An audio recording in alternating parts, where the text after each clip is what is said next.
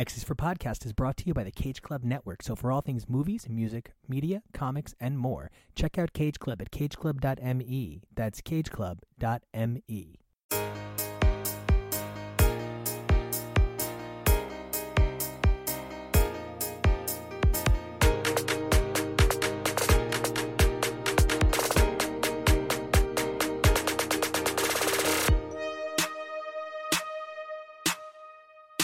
Hey everybody, welcome back to another all-new X's for Podcast, the show where we take a look at the many adventures of Marvel's Merry Mutants week after week through their many vaunted titles. I'm Nico, and you guys can find me on Twitter and Instagram at NicoAction, that's NicoAction, and today we have a kick-ass double feature for you. Later on, our team is going to be taking a look at Marauders, but first up, we have an X-legend who has made his mark all across the Marvel Universe, and some universes inside of the Marvel brand. Scotty Young was amazing enough to take some time to come in and talk about the incredible Strange Academy, which our team has been covering for a few months now, as well as talk about his history. Now, everybody might not realize this, but because she's on every team right now, everywhere, but for a number of years, Illyana was nowhere to be found in the Marvel Universe, and it was Scotty Young's work, alongside Kyle and Yost, in the pages of New X-Men that eventually returned her to the Marvel Universe.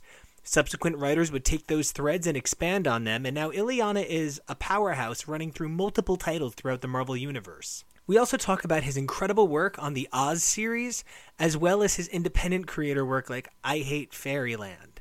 The guy is as down-to-earth as you could want him to be, and this segment was incredible. Not to mention some of the insane insight he gave us into things like Jonathan Hickman's pitch session for House of X. I can't even. I hope you guys enjoy it as much as we enjoyed making it. Hey everybody, and welcome back to X's for Podcast. I'm Nico, and you guys can find me on Twitter and Instagram at NicoAction. That's NicoAction. Hey everyone, I am Ravi, and you can find me at Age of Polaris on Twitter. Hello, I'm Raven, aka Dame Red Bento. You can find me on Twitter. Type it in, trust me, you'll find me, and you'll see even more of me in June. This is going to be exciting. Well, guys, so as always, our amazing team, I'm always so excited to introduce everybody, but when we get to introduce a special guest star, it's always, so exciting, right? And one of the things that I'm getting too excited, but everybody, I just want to say, number one, welcome Scotty Young to the show. Welcome. Thank you. Okay, and I thought I'd be cool about it, but we have to start with you're basically responsible for the modern renaissance of Illyana. Mm-hmm. So I just need to start with thank you, because we have spent so many months on this show praising the living daylights out of everything Illyana.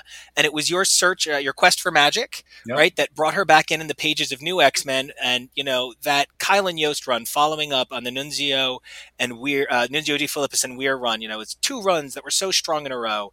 And your work is such a successfully transformative piece for the X-Men that I don't know if you've ever gone on eBay and seen how much that trade goes for. No. But, a lot. Several $100s for the complete. Yeah. People crazy. Are so enamored of that turning point. And it was also such a dynamic shift in X-Men art where you could see that there was a desire to be a little bit more outside the box than necessarily. And, don't get me wrong, the hitting the Byrne note and the hitting the Cockrum note and hitting the Perez note, those sort of modern staples, right? Where everybody learned how to put figures from Kirby and we grew from there, right? Not to say anything negative of that, but to create a breadth and a depth of work is so important, right? So I just had to get that out of the way. I thought I'd be cool, and I thought I'd take 10 seconds. Appreciate that. That was, I got really lucky in the timing of that. I knew that I was coming on to kind of wrap that series up, and I had known Craig and Chris for a long time. I'd actually worked with them on some animation stuff. So it's cool to come and work on the X-Men stuff. And when they said we were bringing Magic back, I thought, wow, this is really cool. And I found it to be a really cool opportunity to go in and do a little bit of a new spin on some of those characters and like Pixie, and really take a chance to, I think, youth them down a little bit. I love youthful characters. Obviously, Strange Academy is a school book. I loved Generation X growing up, New Mutants. So I really wanted to go in there and like de-age them a little bit. We tend to always age our characters up when we draw them, and I loved that run. But yeah, being able to bring her back was a pretty special moment. It's awesome. So now I know, Robbie, you're a big Illyana fan, right? So you came to Strange Academy. Had you read any of Scotty's work before that? Not much other than Quest for Magic. One question I have is, what was your inspiration for creating Zoe? I really wanted to make sure that we tried our best to represent as many people in the world as we could, and really sit down and hopefully give everybody who reads this book something a character to attach themselves to. We accidentally created a huge cast. I didn't mean for it to be so many. That's funny, right? Because we were like, okay, there's going to be like 4 or 5 main characters, but I'll create these other characters as like they'll pop in and out of panels. And then as I started writing scripts, I just kept adding them all in every page. And I'm sure Umberto was like freaking out because he's like, Zoe is very much a desire to attach some roots to New Orleans, which we had decided to set the book. Give a little bit of, I knew that Dr. Strange was not going to be the head of the school. He was going to help create the school. But I wanted Dr. Voodoo to run it, to be the headmaster of the school. I wanted a Dr. Voodoo connection already in New Orleans. So I thought it would be kind of cool if like the great granddaughter of one of his early mentors was going to be attending the school. So at some point in the story, we can see a little history. Another big thing is Umberto had some designs. Like when I pitched him this book and he instantly said yes to coming on and drawing it, I pitched him some of the characters and stuff. And then he already had some sketches from some just random kid character sketches. And he had one very similar to Zoe that was very kind of like, like a voodoo kind of. So, and when I had told him that, spoilers for everybody, but when I had told him that I want a character who has, a secret, and these secrets are layered, obviously, and we're using metaphors and things like that. But I was like, her secret is she's actually dead. And, she's playing with wearing a different mask. She's embarrassed of what she looks like, even though, and that's why we have the moment with Desi. But so yeah, he already kind of had a character design that was great. So I was like, I think that's the Zoe character. So, he and I have known each other for a long time. I mean, I was influenced by him when I was starting off. So like, it's crazy for me to now be collaborating with him. Yeah, so that's a little background on Zoe. And then some of the stuff, that's the initial stuff. But a lot of times I'm finding these characters the day that I'm writing that script, the scene with Desi and Zoe in the library, I think in one of my favorites. Issue 2 or 3, maybe. I can't remember which issue. I'm ahead. I'm so far ahead now. Issue 3, maybe issue 4. Right. Yeah, I'm like writing issue 12 now, so it's. So like it's going to make it to 12. Okay. Yeah. That scene, like as I started writing it, I was like, I think this might be a good place to have a moment, where one character sees somebody's true self and loves it, but doesn't also maybe understand that it's not okay to step over that line, and you can't take away somebody's agency or owns choice to decide when to reveal that side of themselves. So I think there was a lot of lessons there, but I didn't know that until I was writing the scene of their conversation. A lot of times I'm just sitting in a room like, okay, my plot will say kids are in the library, kids are fighting monster, blah, blah, blah. That's my plot. And then when I get in the scene, I'm like, okay, Zoe's putting books back, and wait a minute, I wonder if Desi likes Zoe, right? Like I'm just thinking of stuff like that. So that's where they get created. They get kind of created in the moment, kind of like improv. Now, my God, we're also reading the ever-loving shit out of Savage Avengers, which is magical romp through insanity. We're getting so much Dr. Voodoo. That's Jerry, right? Yeah. It's Jerry. Yeah. He's amazing. And he's doing some amazing stuff with Dr. Voodoo. And one of the things Raven and I have said is that it's like the age of Dr. Voodoo appearing in these dynamic titles that sort of run parallel right now. Raven, I know you have a billion questions. What's your muse for having such a wonderful, diverse cast? I love everything about Strange Academy. And the funny thing is, I almost passed the book by, but I happened to see a preview of it in, I think it was Ravencroft. And just the story grabbed me so quick and just pulled me in. Where do I go with this?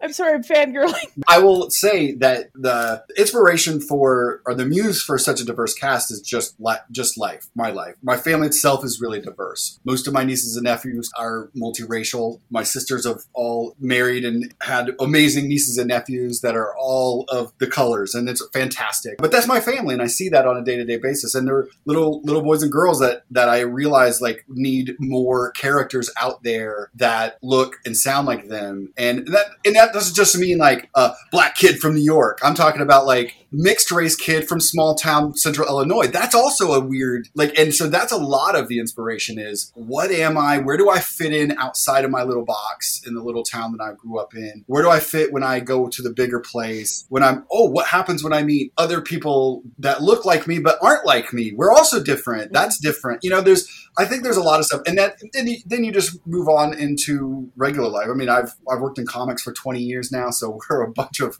wacky, outside the box lunatics that come from all walks of life. So again, I think it was just a chance for me to sit down with Umberto and the editors and really just, craft a story that's filled with characters that we can really take a chance to kind of give everybody a voice, even if it's just for a page or two here or there, that to see if we can't cover topics that are real topics for today's young people. I'm in my mid 40s now, so like I love that the world is very different than when I was a teenager in the roles. Like we get to talk about a lot of stuff that was not talked about when I was in high school, So yeah. I think it's important to be able to have those conversations on the page as well, and not have the answers for them, to be able, but just to put conversations on the table. You did an amazing job. I'm 40 now.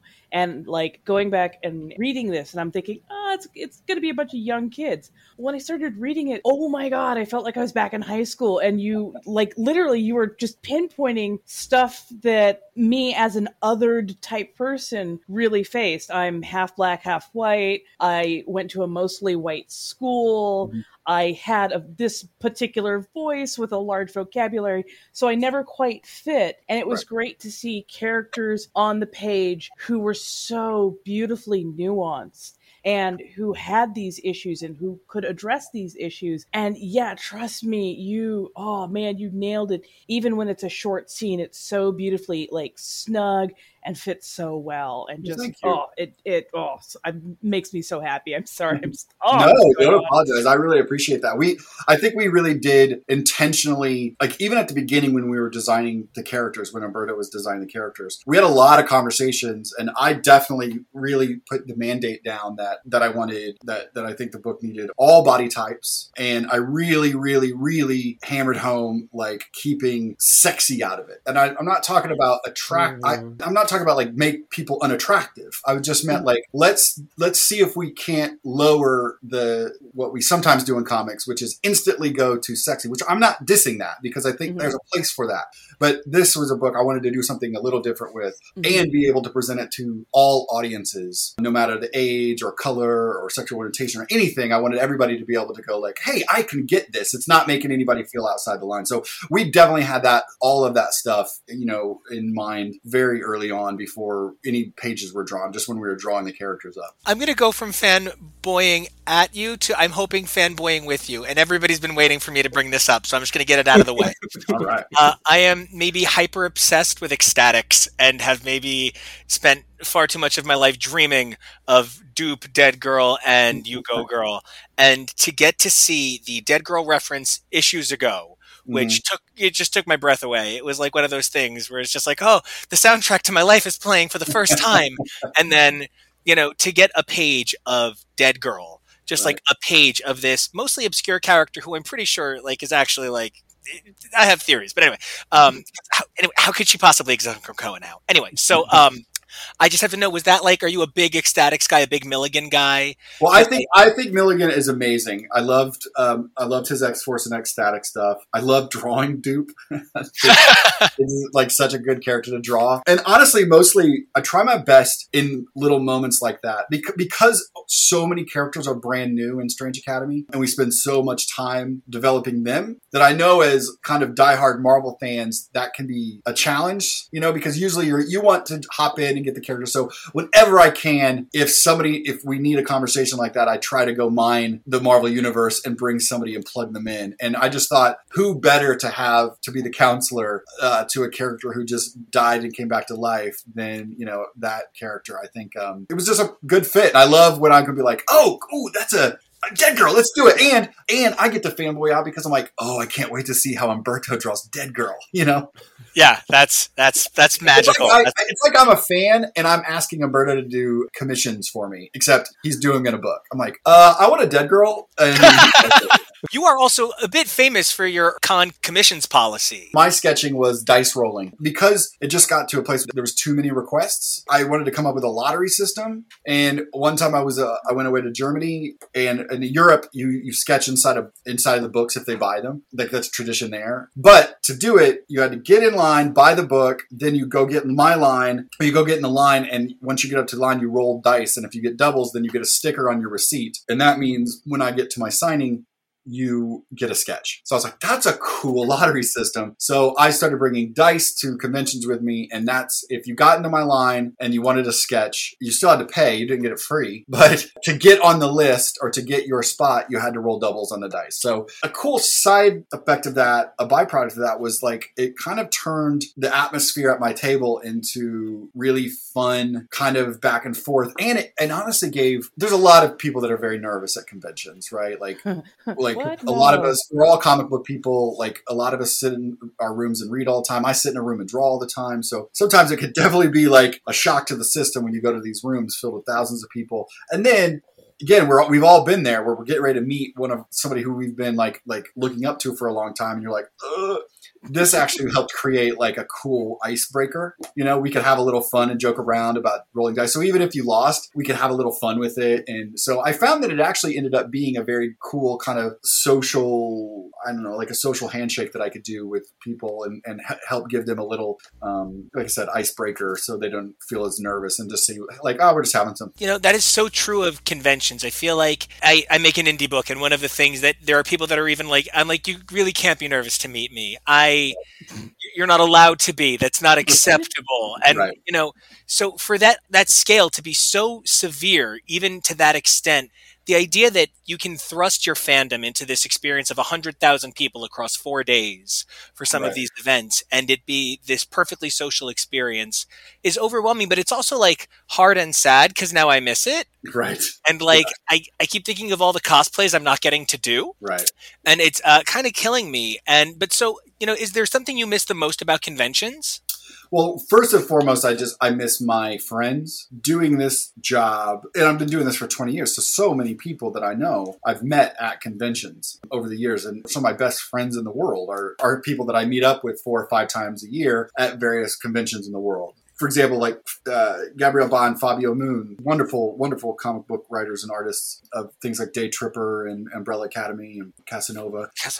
Like those are 2 of my best friends for Brazil. And I look forward to San Diego every year, not because of Comic-Con, but because that's the time that I get to go have breakfast with them. And then, we cut out of the convention early and go have drinks at the hotel bar and chat about, our favorite books that we read that year. And that's special to me. And like things like that are taken away. But also, I mean, it definitely is difficult to not have that connection with the readers. Sitting in a room so much and creating it, it's easy to forget that it's being consumed. I mean, that's kind of how I discovered you guys. Is I literally was sitting at home one night. I think my wife had already went to bed. Like she went to bed early that night or something. I was just watching TV and somehow, like, I almost never click on these links, like, the podcast link. I don't know what it was. I think maybe in the conversation back and forth, probably it might have been you. I don't know. I can't remember. Somebody said something that made me be like, "Oh, that's a pretty accurate take on my book." And so I was like,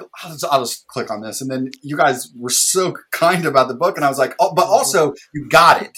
Like, you really got it, and you really got the characters, and that was refreshing. So I was like, oh, cool. And that's what I'm talking about. That's things like that are also what I miss about conventions, when you're like, you meet people in real life where you're like, oh man, it's really cool that you got that. Like, because sometimes you don't, like, I write it or draw it, and it comes out months later. So I think I've nailed it, but then the book comes out, and I'm so far ahead that I'm like, I never get to have that back and forth, that did it work, did it not work? Did I pull it off? like, or did I get it wrong? You know what I mean? Like, it's always a possibility too. I mean, if you ever need readers, like we're right. so totally here, and we can keep a secret. Trust me. And like one of the things I love the most about the diversity of our team is it is, you know, an actual pretty diverse assemblage of voices and sort of character. And so I'll be honest with you, they were kind to the book because they liked it, because there's times I am like working really hard to edit these things friendlier. And I'm like, I gotta find 30 minutes in this segment. Oh God.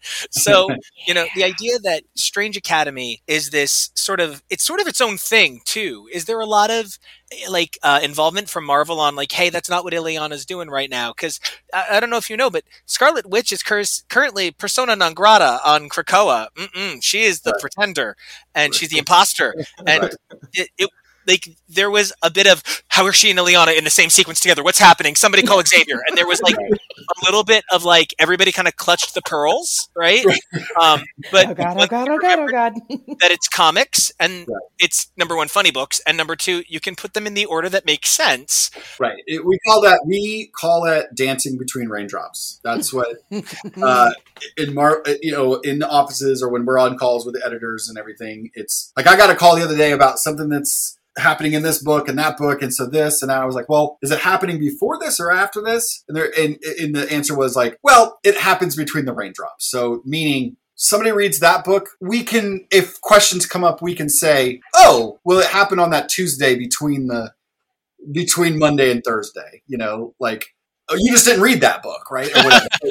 That's the beauty of comics. Like we're all used to reading things where the gutter between the panels, that could be 5 minutes, that could be 5 years, you know? So it's the same thing between issues, or that's the beauty of this kind of cool improv where we're all doing this dance, but some of us, you know, we got to pretend that we were in sync, but we're not, right? So for us with Strange Academy, it is very much in the Marvel Universe book. It's very plugged into the Marvel Universe, but we also have, because of some of the goals that we want to do with this story, it's also very much a book that can, for the sake of entertainment, have characters like that in the same book. Because in 4 years, we want you to pick up Strange Academy and read it in a way that felt like, man, I'm reading this project. And 4 years from now, you might not remember that in X-Men 27, Ileana and, you know what I mean? Like, you won't remember that part of it. We don't want to, we're trying not to be so shackled to exactly what's going on at the exact same time. If something's too big, absolutely. But a lot of times I don't shy away from that. That way, I think our goal really is to have Strange Academy be a book that you feel like is absolutely a Marvel book, and it's populated with all your favorite characters, and you love seeing that. But also you could read it now in 10 years or in 20 years and never feel lost or never feel dated that it had to be tied to whatever crossover event. You know, we just had the King in Black stuff go on, you know, and Marvel was really cool with being like, nope, you don't have to tie into that if you don't want, which I think the King in Black stuff was so cool, but it wouldn't have made sense at the beginning of Strange Academy to all of a sudden tie them in when we're not finished developing them anyway. So Marvel's been really, really supportive of that for this book, and they're really, really behind this book, which is amazing. And if there's room for Amanda Sefton to come in and do some day tripper magic, all right. I got a huge list of magical characters in my file that I'm just always looking over, like, who's time? You know, she's got that cute little Bamf doll. Everyone loves the little Bamf doll. I'm just saying. It's going to be pretty cool when you guys see the Asgard field trip coming up. Everybody's hands just went up very excitedly. I'm sorry, I love all the day trips and the field trips and all the little adventures. Yeah, man, that's my favorite stuff. I've seen some feedback that are like, we want more school classroom stuff, and I'm like, I didn't really spend a lot of time in class at school, so. But also, I want more. That's the only thing I got. Right. Well, I think for me, I love doing nods to classroom stuff. That's really fun, but. I also think that, all right, so again, this is going to date me. There were 2 shows that came out. There was Studio 60 and 30 Rock happening at the same time. At the same time, right? Studio 60, which is an Aaron Sorkin situation, which should be amazing. Because Aaron Sorkin is a fantastic writer. But part of the thing that I felt that show misstepped on was they showed you actual sketches. Like, and the sketches weren't funny. No. Because that's not what the show is about. The shows weren't about sketches, but they would lean in and show you actual sketches. Will be the very model of a modern network TV show. Right. You know? So now you take 30 Rock, who you would go in at the tail end of a sketch. And right, my baloney. Right. Oh my God, that's the best scene ever. My mayonnaise, the homie. It's just like so cool. So I love that 30 Rock, weirdly enough, did it right by not leaning in and mimicking sketches. They just insinuate that they did them off camera. And Studio 60 actually did them. And I feel that way a little bit about Class. I'm going to show you classroom stuff, but I'm going to show you right before the bell rings because that's more interesting than me pretending that I'm a good teacher. Like, or I really don't think anybody wants to read 5 pages of language arts, like somebody teaching them. I always keep that 30 Rock Studio 60 in mind when I'm deciding what to show in my stories and what not to show. And speaking of things you could teach a class on, I have to ask a little bit about it because it's my husband's favorite thing in the world. Oz is my husband's favorite fictional universe. Oh, that's and awesome. Your guys' adaptation, you and Eric Shanauer's sort of, and I always joke that I kind of call this like the EGOT Oz because it hits so many of the books that are long out of print. And I had a conversation with an X-Men editor, and I was like, I know you guys have Scotty Young do covers all the time, but, maybe you could get him to do interiors like New X-Men again. And the editor laughed at me a little bit and was like, he's doing those Oz books, and he'll do them till he's done. And I was like, oh, okay. And so we collected them as they came out, and then the Gorgeous Omnibus came out, and I know it's one that Marvel's reprinted a number of times because it's so popular. Yeah. And what was it like working on this pinnacle adaptation of Oz in a time where it was so difficult to make and craft a developed Oz narrative, unique from the original, unique from Wicked, unique from Oz the Great and Powerful, with the Franco brother that was also in the room? Right. James Franco. Thank you. I'm like, not Dave. I try and forget that. I agree. So hard. I agree with you. It changed my life. That book changed everything about my career and my life because I was working on New X-Men and I was climbing the quote unquote the ladder, the Marvel ladder, right? Like I had done some miniseries here and I was doing single character stuff. So it was like first it was Legend of Spider-Clan, and then I did Human Torch, and then I ended up with Venom, and then then X-Men was New X-Men was like, okay, I'm on a team book, but I'm like, not X-Men, I'm the side X-Men book, So I was like, all right, I'm like, next will be, will I get a single character book or whatever? And you're trying to climb the superhero ladder. Even though weirdly enough, it really wasn't naturally what I felt like I fit on. I always was way more of a kind of wacky, cartoony guy, but I was like, well, I work in comics and I work at Marvel, so this is the things that I need to be doing. And so when my X-Men run was coming to an end, they had called and said, hey, we think we know what we want to do next if you are interested. And Eric was not on board yet. They wanted to talk to him, or they wanted to offer it to him, but they were coming to me first. And they said, we want you to do... back then they had a line called Marvel Illustrated. And they had done like Treasure Island, and they were doing a couple other classics, adaptations. Later on, Janet K. Lee would do, I think it was Emma.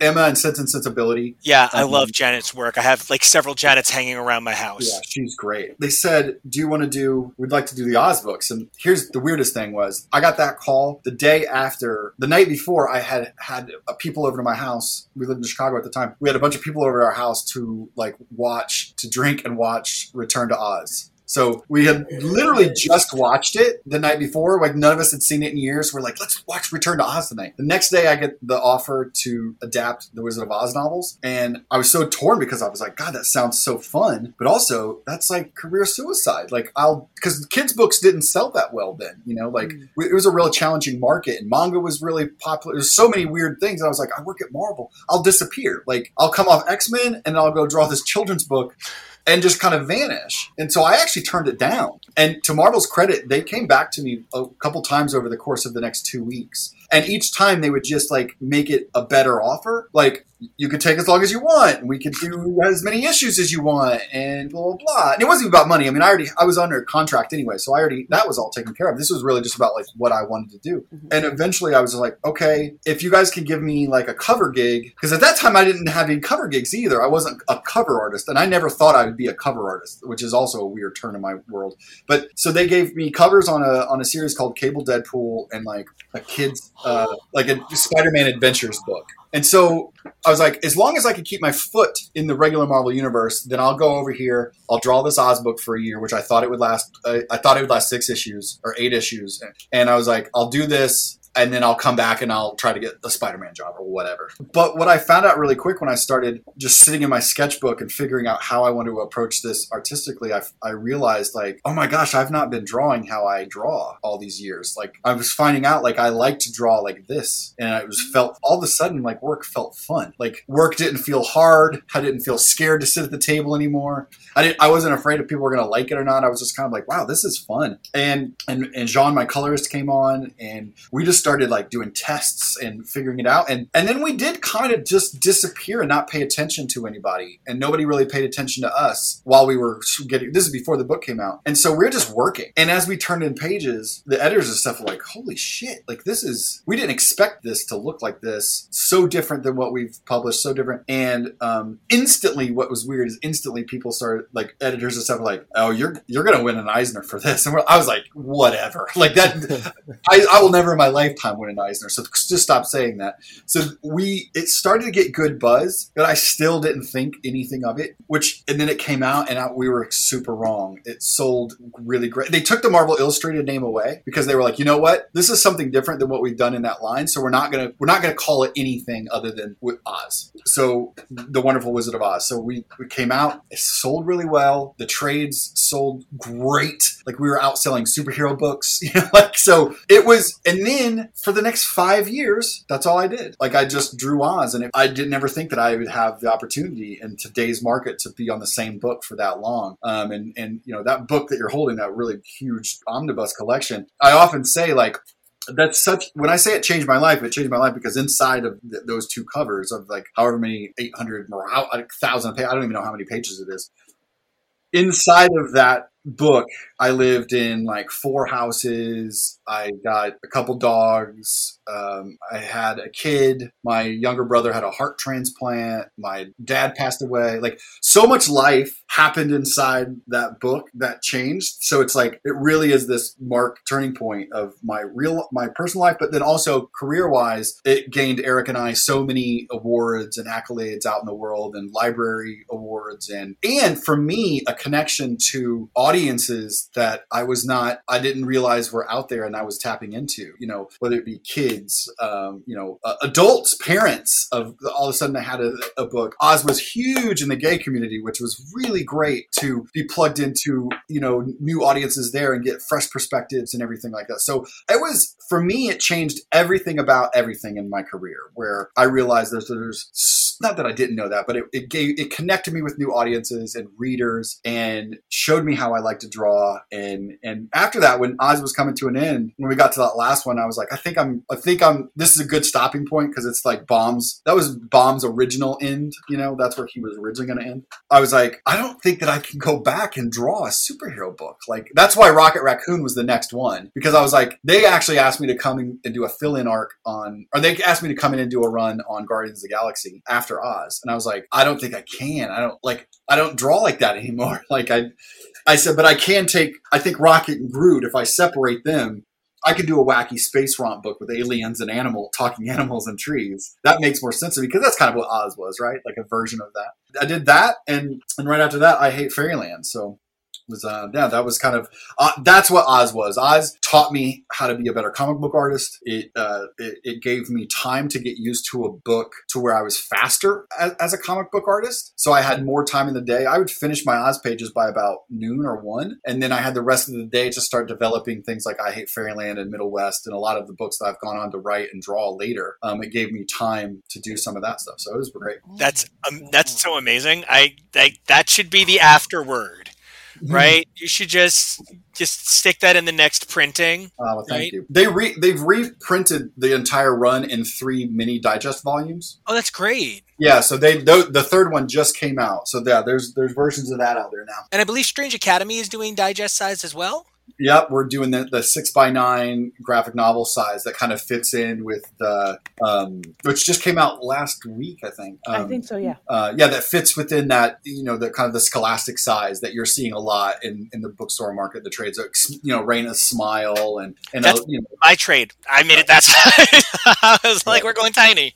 yeah, I love it. And it harkens back to the Tsunami books, like Runaways, and it has the right vibe for me. And right? Human Torch, which I did. Yeah.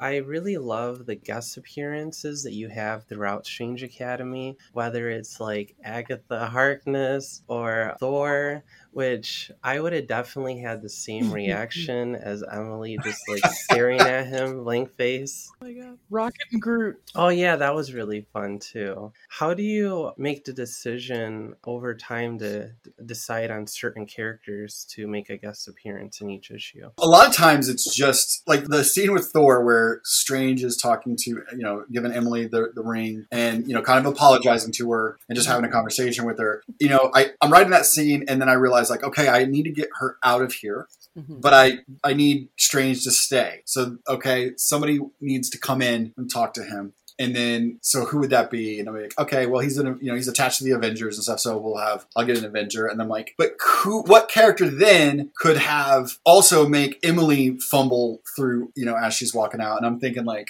I'm pretty straight, but I definitely question that if Chris Hemsworth was in front of me, right?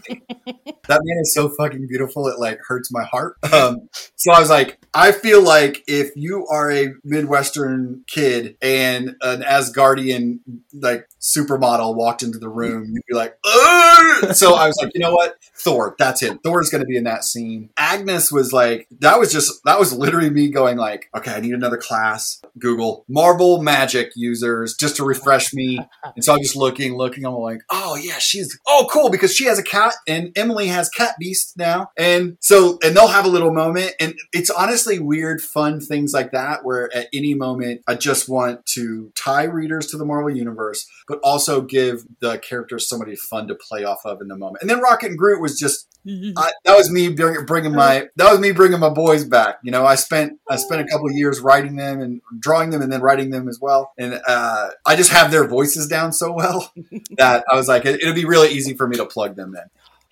So now to jump back to X-Men a little bit, right? I don't know if you've followed quite how extensive a Marvel legacy you've left by virtue of bringing Illyana back. But Illyana didn't appear in consistent titles for over 15 years. Right. And now she appears in something like a book a week. Right. And your take on this Soul Sword was so different than what had come before.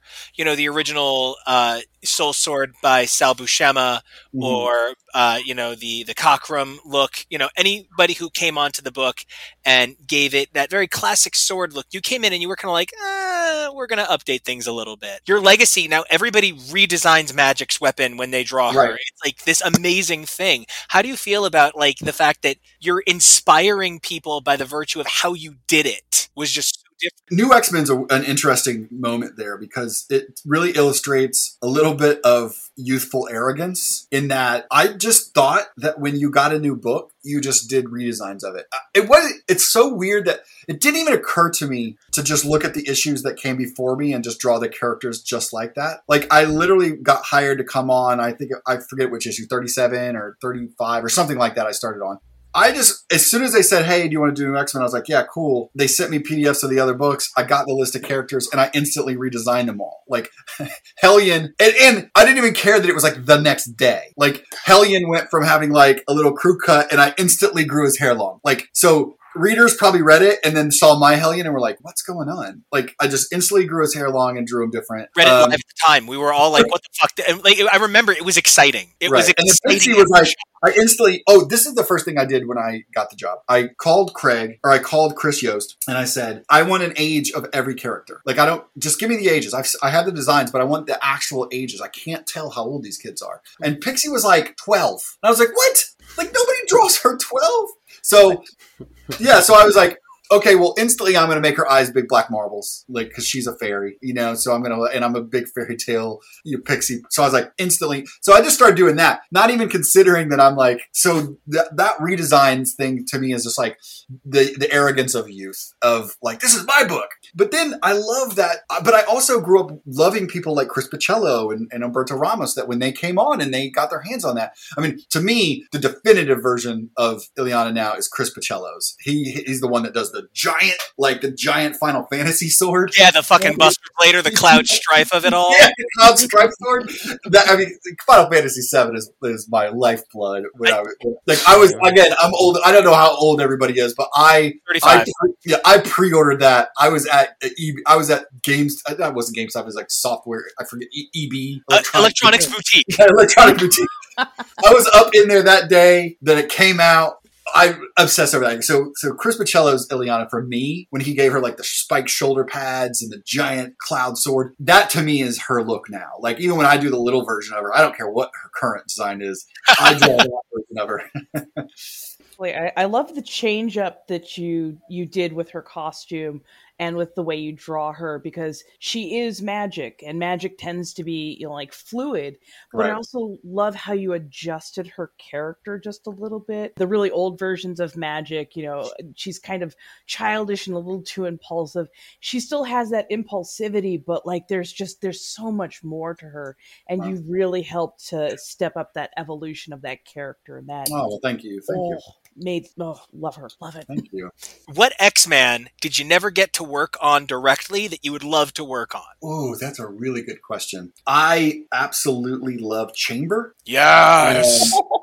But like Generation X era Chamber, like bandaged, wrapped, energy popping chest Chamber. Scarfing it. Yes. Yeah, like I mean, Strange Academy exists mostly out of the fact that like Zeb Wells and I were determined to try to bring Generation X back. 15 years ago when we were first in at Marvel, he and I we were pitching hard on a Generation X book. I've always loved Chamber. I don't know.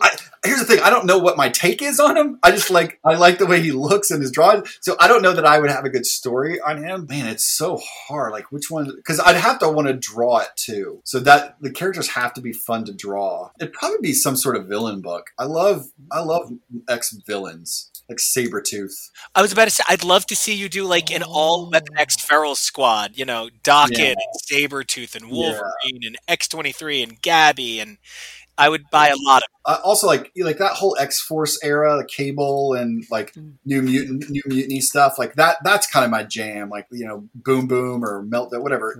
First she was Meltdown, or she Meltdown later, or Boom Boom first? She was Boom Boom Boomer, Meltdown Time Bomb, Meltdown Drunk. She's had a journey. Yeah, she has. And, she was created as such a one-off, forgettable character. And that's kind of like the hallmark of what makes X-Men work.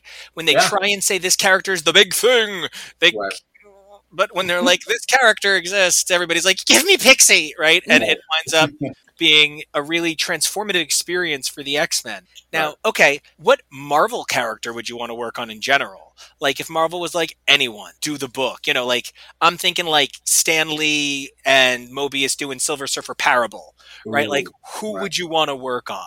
Oh man, I've done so many things at Marvel. I think there is a really cool, weird, funky, cosmic Fantastic Four in me somewhere. Just in a really, really weird, like make it fucking weird, right? Like trippy, cosmic, like throwback to Kirby's level stuff. I think that's anything that I want to do now. It's like I want to just really retro the shit out of it in a way, and maybe like, do you guys read Next Wave? Oh my god, it's my entire being is also a Bloodstone. It's and Aaron Stack and the captain. I freaking love Next Wave so much. So what I would like to do is take any of these books that we're used to reading in one voice and do my I Hate Fairyland, Rocket Raccoon, Deadpool situation on. Well, anything. Deadpool is honestly, if you would have asked me this question 5 years ago, the answer would have been Deadpool. That's also why I did Rocket Raccoon and Groot, because I actually asked if I could take over Deadpool after Oz, because which is also why you ended up getting Rocket Raccoon and I Hate Fairyland so close together after, which is because that's a lot where my writing voice lands. So yeah, I think take Fantastic Four and slam Next Wave into it, and that'd be a fun book to do. Well, now I'm going to be looking out for it actively forever. I would love just that going to be reading so previews. much. Now, unfortunately, one of the amazing voices who has so dedicatedly loved your title this whole time is unable to be here today, but he wanted us to ask a question because it's been him pushing it a little bit each week. He wants to know, have you thought about Strange Academy TV? Have you thought about people you could imagine in the roles? Have you thought about, needing a writing staff of comic book podcasters? I will get coffee. I will make that coffee. I will get on the plane and I will fly it directly to you. I'm just saying. There's so many fantastic young actors out there right now. That's a great, great question that I would have to really sit down and think about. There's nobody quite in mind yet. I will say, I don't know what role she'd play. I watched one movie and I'm watching a show right now, and I don't know what her name is yet. Yeah, she played Beverly in It. She was in a movie with Paul Bettany on Amazon Prime called Uncle Frank. Sophia Lillis? That's her. She is so fantastic. It's an Alan Ball written and directed, which who did 6 Feet Under, and Paul Bettany's in it, and she's in it. She is fantastic in it. We just watched it and we loved it. And then she's also in a show right now based on a graphic novel by acquaintance of mine, Charles Forsman. He also wrote Into the Fucking World, which is the Netflix series, and this is the next one. I don't know what role she'd play, but she's fantastic. I'm getting to that age where I don't remember anybody's names anymore, but Arya from Game of Thrones. Oh, yes. I want her to play somebody because she's phenomenal. She is just I could awesome. totally see her doing Desi. I just think she's so amazing. Like, she's so good. Those, I think there's a lot of people out there that would just crush this. That would crush in roles like that. It's God, wouldn't that be so cool to see?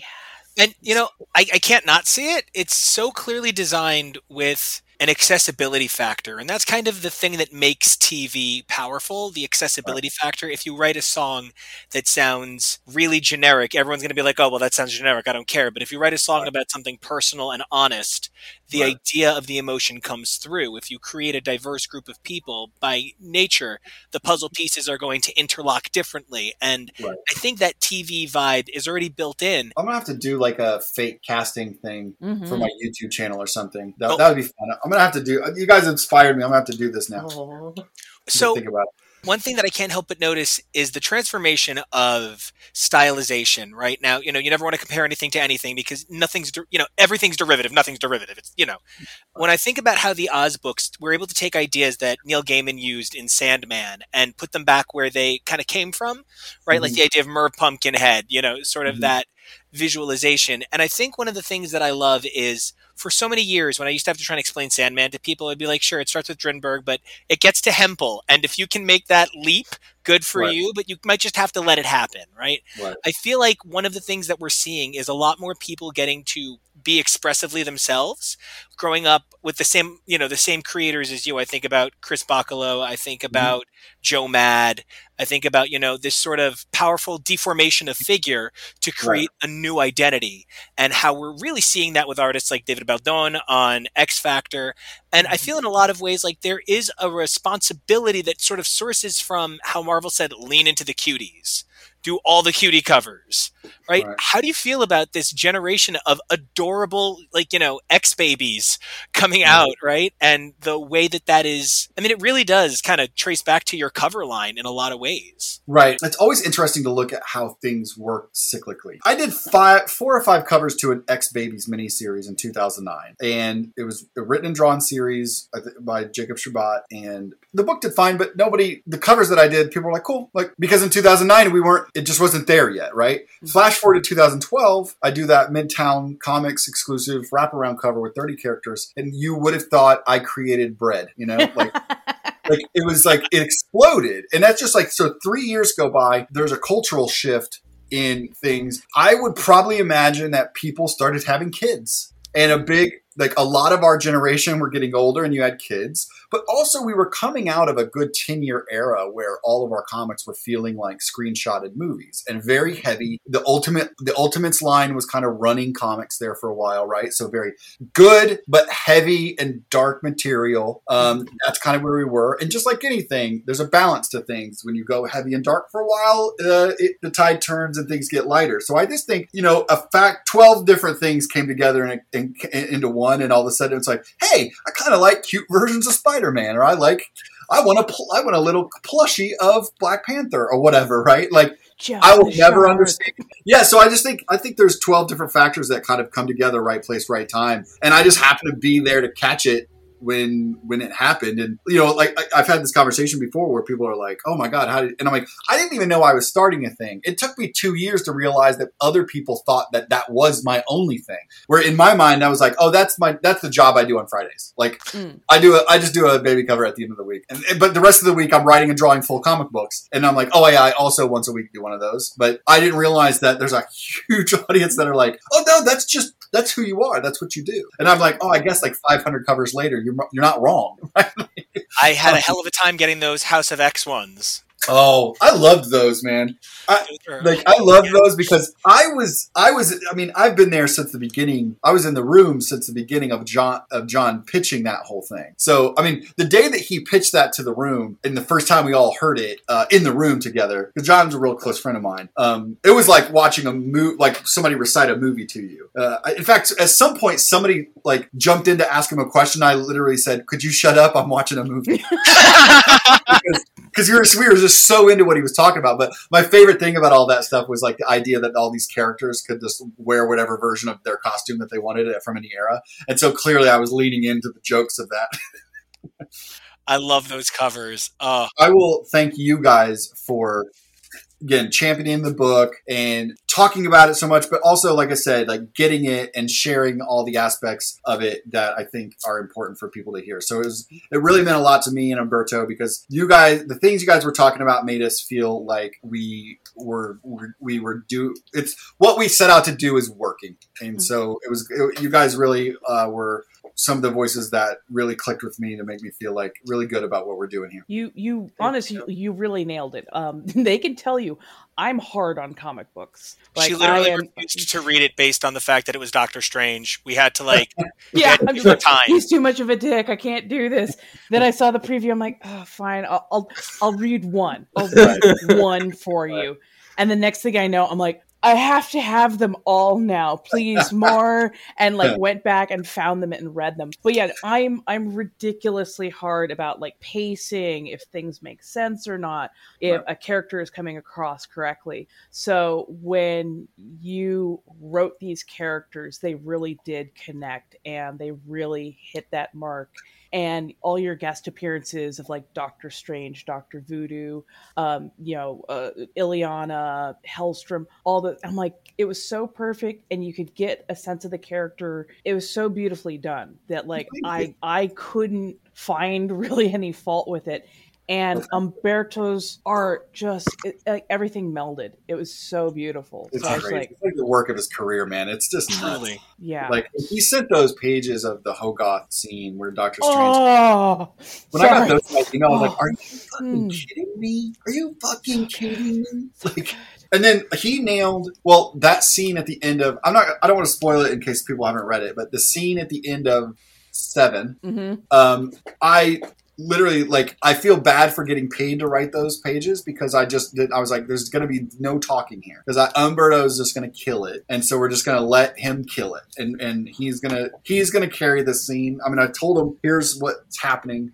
And they were like, do you want any dialogue here? I was like, nope, no dialogue here. Just let him have this moment. Yeah. No, that was a beautiful choice because honestly, I think it had even more impact without having to put words to it. It was right. Oh, so beautiful. I love getting to write a mushy book at Marvel. Great.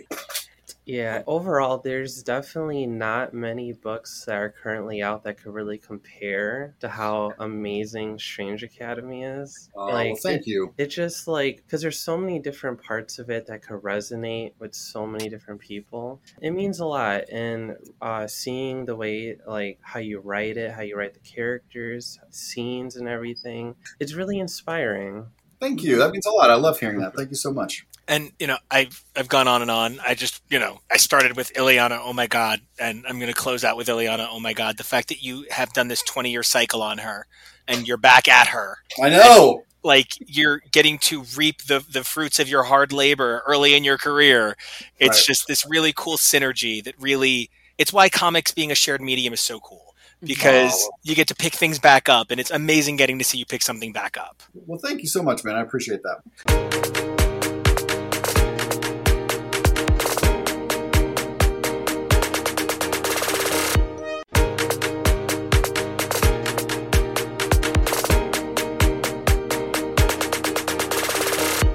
Hey everybody, and welcome back one more time. This is Nico here, and in this next segment, Rod, Raven, Drew, and Dante talk about Marauders, which has been one of the flagship titles of the X-Men for the last several years now, and it came out of nowhere. I know for the first few months I made a case that this should change titles with other books, and I just couldn't get my head around the unique and one-of-a-kind voice that Jerry Dugan was injecting into the X books, and I couldn't be happier to see how far it's come. Now, the team gets more animated than I think we've ever heard them. It was such a pleasure to edit this next segment. There's nothing I could say to enhance this next experience, so I hope you guys enjoy it. Now, as always, if you like what you hear, you may like what you see, so check us out on YouTube, where we're putting up videos of the same kind of stuff we're doing here, but with a little bit more freedom in coverage.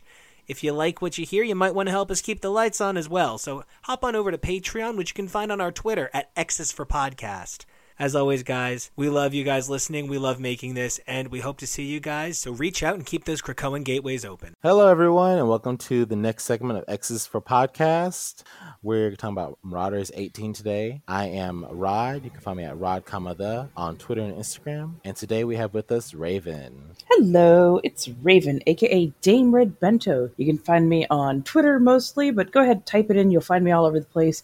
And I will be relaunching my Twitch services in June. Also with us today, we have Dante. Hi everyone, this is Dante. You can find me on Twitter and Instagram at Inferno Magic. And we also have joining us today, Drew. Hey, I'm Drew. You can find me on Twitter and Instagram at Drewsifer3. That's at DREWSIPHER3. Perfect. That's the whole cast today. And like I said, we're talking about Marauders 18 with writer Gary Dugan, artist Stefano Cassell, and Matteo Lolli. And the color artist is Edgar Delgado. And VC's Cora Petit is letter and production. Mm-hmm. All right. Now, Marauders 18, this was a really fun issue. Raven, what did you think of this issue? Sorry, I'm a little hopped up. I've had a lot of the caffeine this morning, and I also have a lot of thoughts this morning. Go ahead, Raven. Go ahead. God. I loved this issue. This I mean, the artwork was beautiful, yes, but I loved this like uppercut to the chin of capitalism, and in the most Emma Frost way you could possibly get. Because I loved it. They were like train wrecking Verendi's plans left, right, and center. It was beautifully done. So I really enjoyed this issue, and there was like so much to it. And I love the fact that the writers and artists on this are really kind of pushing us to think outside the box, because I had not thought of how you could implement certain mutants' gifts to be like not only like a super positive thing, but like literally the fastest, quickest medical care that you could ever find. And it was so perfect. It was so freaking perfect, because it actually made me think differently about how to look at mutant powers. And I was like, it was beautiful. It was great. I loved it. Love. Nice. What about you, Dante? I thought this was a really solid issue. I think the early part with Emma making an announcement, inviting Magneto and Xavier there's a little bit of a nod from Emma, we think, as far as her understanding of Moira. There's got to be something there. But, I mean, it was just overall just a lot of fun. Marauders is right up there for me. Raven, what you're saying is absolutely correct. Like, as far as seeing mutants using their powers in different ways to not only benefit Krakoa, but to benefit humans as well. It was, in this issue in particular, it was such a magical moment for me. So I love it. Yeah, I've been reading like Mutant Massacre recently, and I've gotten like that's the part, like, you know, I've been with the Morlocks, and Mask has not been one of my favorite characters. So to see him actually being put into like a good light in this kind of position, it actually like made me happy for the character, and I was like such a great use for their mutant power. Yes, definitely. I love that in this era of Krakoa, even like outside of Krakoa, we are finding, you know, even quote unquote evil past mutants, like ways in society that they can actually help with their powers instead of just being destructive and killing with them, you know, or messing them up. You can actually use them for good, which is, you know, what they could have done for a while now. And did anyone else, when we first got like the first page of Marauders, get confused on why Proteus was there at first? Until we obviously got the reveal why he was there. But I was like, wait, one of the 5 is there? Are they being superheroes now? What if he dies? Oh no. It's like, what? Okay. Hopefully he has a security detail with him or something, because Right. I feel like Proteus is hard to kill anyway. I mean, we saw that when Xavier tried to kill him. So, but still. I mean, yeah, definitely true, but like also it was kind of great that you get to see him there, so that you get to see him in a role outside of just being part of the 5, you know, for Rebirth and everything. Because, you know, it's like, oh, you're part of the 5. You're gonna live underground for the rest of your life, just resurrecting mutants and whatnot, or, you know, the daily resurrection of Quentin Quire. Yeah, right.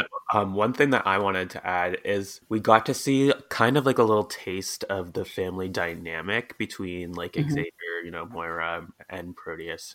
So like I just would like to see that more with like we're getting it a lot with Jean and Scott and, you know, the Summers family. It would be nice to see it with kind of other families in, you know, in the X-Men universe. Yeah. Right. I feel like it would have been nice to have like, it would have been uncharacteristic of Xavier, but it'd have been nice to have him in the panel in this issue be like, hey, Proteus, son, you know, your mom's up there. That's great. I'm so happy that you're happy about seeing her. You know, this is such a great moment, a touching moment in her memory. We do get like a little taste of it. He's like crying when they like unveil her statue there. So like I love that so much. But I also love the fact that Emma planned that shit. I almost died.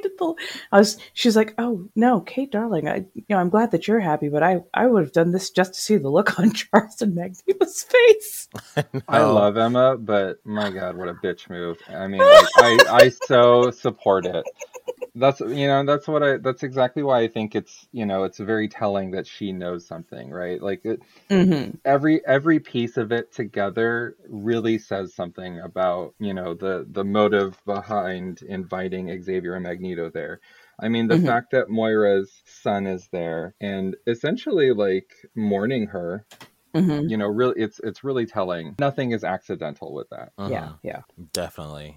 I feel like Emma has to know something, but even if she doesn't know something, just because, you know, Xavier and Magneto have a history with Moira, obviously, more than anybody else, really, except for maybe Banshee, which no one talks about anymore. I like the touch of Proteus being there, and she could just be like, you know, I'm gonna do this. I'm gonna make sure, like, the woman that you have all these connections with that you never talk about anymore, that you pretend that never existed. Well, I'm gonna bring her son and your son here and just amp her up since you never do. I feel like that was really nice well, too. and I think that is so quintessentially Emma Frost. When she does something, she doesn't do it half-assed, but she does it so subtly, because there's like literally nothing that Charles or Magnus could say about that. And like, what are you going to say, Magneto? Like, oh, you shouldn't have done that? Really? I shouldn't have memorialized this woman who gave so much to make sure that some of us survive? Like, oh,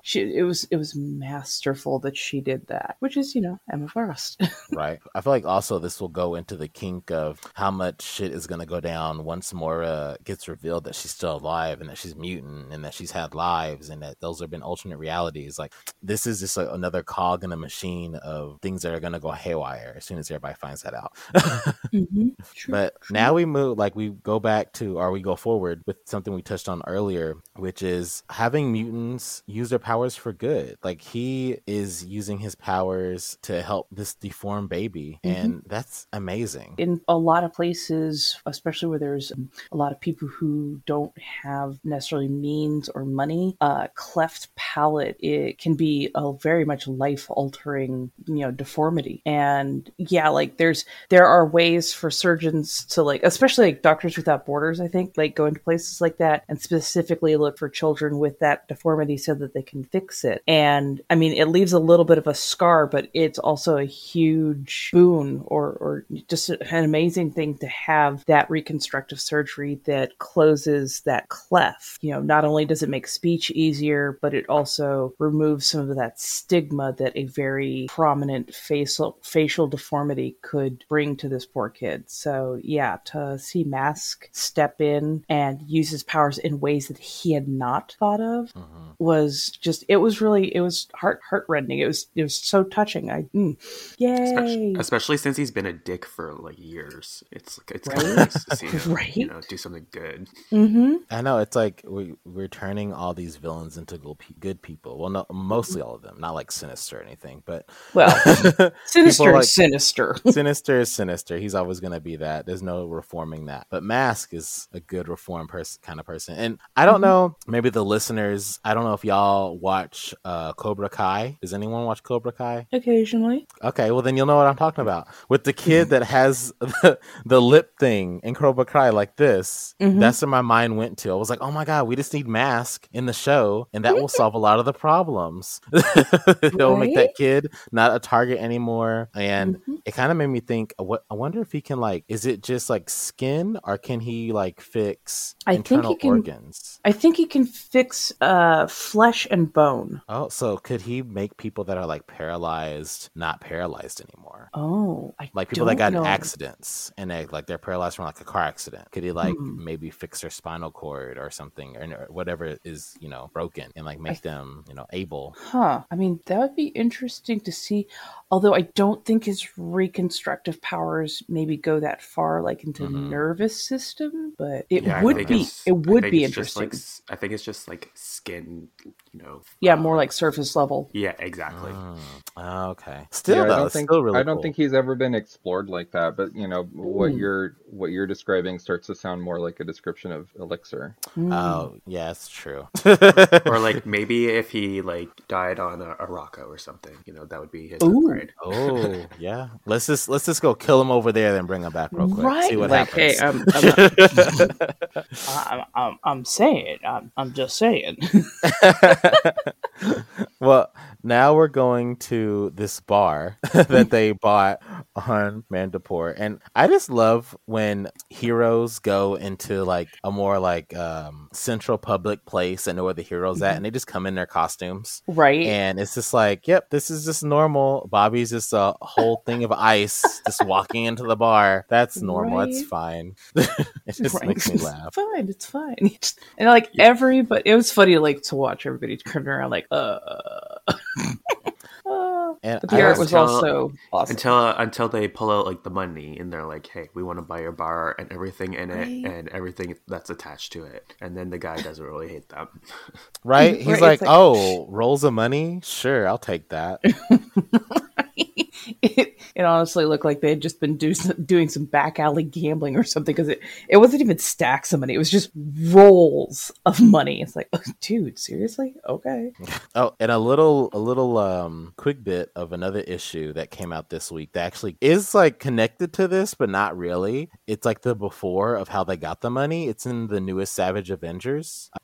I feel like That's cool. Deadpool, Conan, and somebody else, I forget, are like going into the old Hellfire Club. And apparently Emma and, I guess the Marauders in general keep a lot of their like money in bags there just for like rainy days. So, which doesn't seem the smartest, but so Right? the Deadpool and Conan are going to go like steal that money for something. I forget what it is, but it's all Probably hijinks, tacos. right? And Iceman, Bishop, and Callisto come through the gate and they're like, what the hell are you doing? And they like fight them and everything. And in the end, they get the money. But I'm just like, oh, so that tied right into Marauders, which makes sense because Gary Dugan also writes Savage Avengers. So, Ah, nice. Oh, yeah, that's right. Oh, shit, that's right. right? So, Well played, sir. Well played. right? I wonder if he knew they were going to come out the same week. Probably not, but it's a fun coincidence.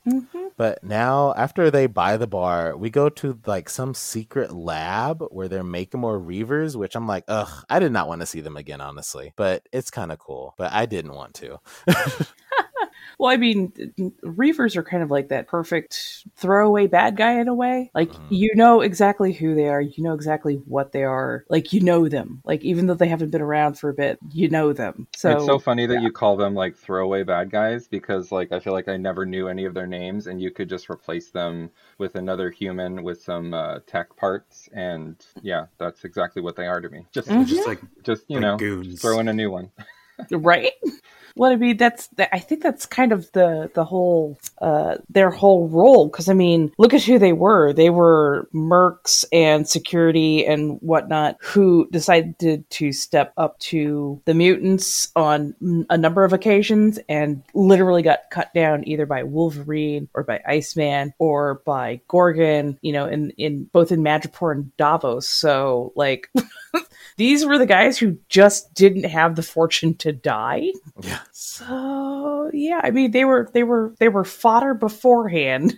They're fodder now. It reminds me of like the putty people in Power Rangers. They just keep producing them, and they just keep getting their butt kicks over and over and over. But what if it ain't broke, or even if it is broke, don't fix it. Let's just keep doing it. So right? Oh my god.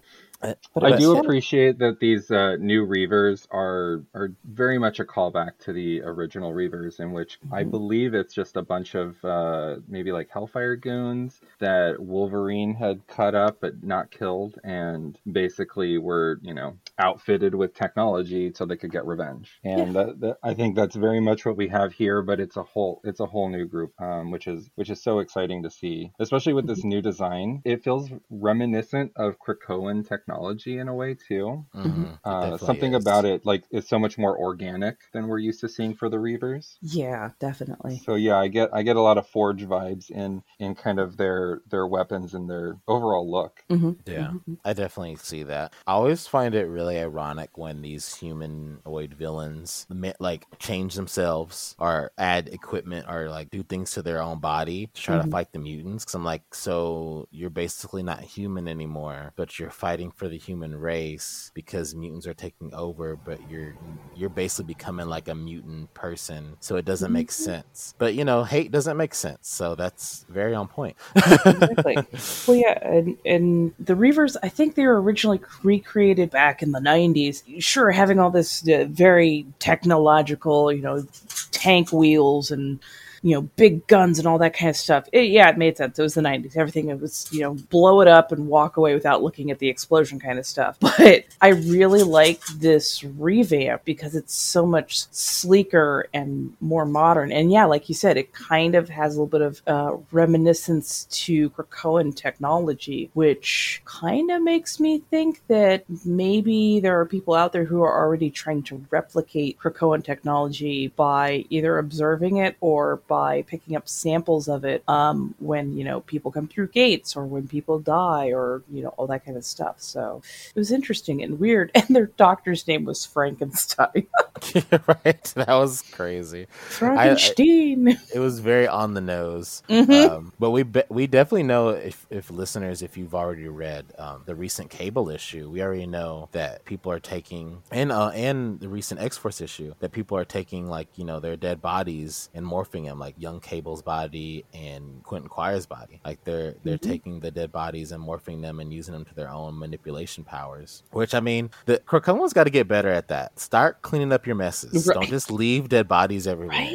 You can't be doing that. Have we learned nothing from the past? Even in X-Force too, with like the Peacock Man in the first arc. Yeah, there's some more like replicating there too. Oh yeah, with Domino. That's right. Yeah, I mean, you would think they would be smart enough to pick up after themselves if they could. Like, just kind of leaving anything hanging around would not be, I'm guessing, a very good thing, because they know that there are scientists out there willing to experiment on mutants. Why wouldn't you at least think that there might be scientists out there willing to experiment on dead mutants? And I feel like those cases like Quentin Quire and with Domino is very good examples on why no more solo missions should be a thing. Don't go anywhere alone anymore. That's how you get captured, experimented on, and killed.